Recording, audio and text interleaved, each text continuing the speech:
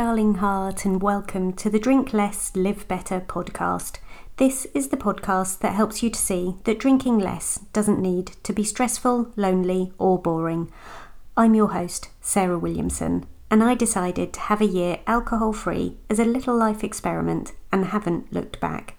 With my experience and training, I now help other people with their alcohol-free or drink less adventures. You can find out more and sign up to my 5-day Drink Less challenge at drinklesslivebetter.com. I'm here to tell you that you can relax, connect, and have fun without alcohol in your life. Join me here each week to find out how. Dry December. It doesn't exactly trip off the tongue, does it? We're not about to see one of the big charities pick up that idea and run with it, and that's because it would be way too out there, too unusual, too difficult to sell as a concept, too odd, too hard to explain, and frankly, unrealistic in their eyes, I suspect. Or is it?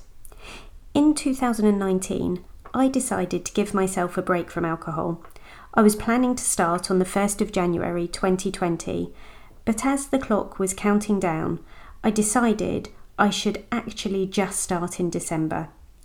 I was only wasting my own time, as my favourite teacher used to say. When I woke up on the 8th of December 2019, I didn't have a crushing hangover. I had had 2 gin and tonics the night before. We'd been to friends, had dinner, had fun, and slept over. I seem to remember I had drunk very little because my friend's husband and I were doing a 10-mile run the next morning. It felt fine to get up, run, and know the last of my drinking had been done, at least for a while. I was glad not to have a big rock bottom moment that resulted in me having to stop. I didn't tell anyone else my plan. I decided I wouldn't drink in December as a warm-up to the whole of 2020 sober.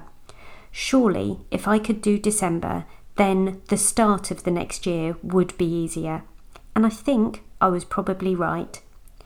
December could be perceived as the most difficult month to do sober because of all the socialising.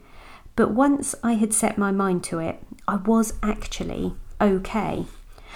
I didn't buy myself any Christmas booze.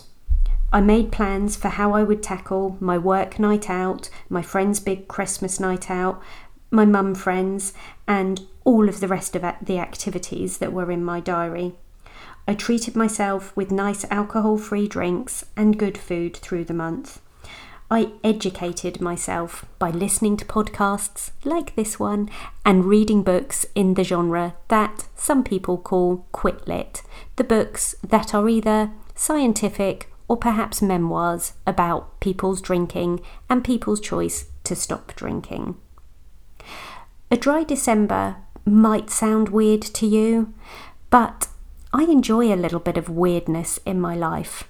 I do enjoy being an outlier, now more than I ever did before when I was drinking. A dry December then. It's unusual. I'm unusual. Are you ready to be unusual and embrace this season? Be able to spend the time with the people that you want to, clear-headed and focused.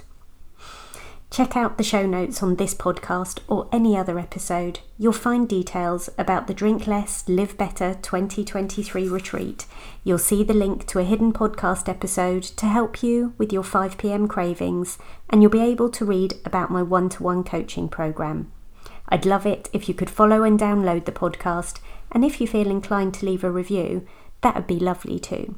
Thank you for listening in today. Come back again next week, and P.S. I believe in you.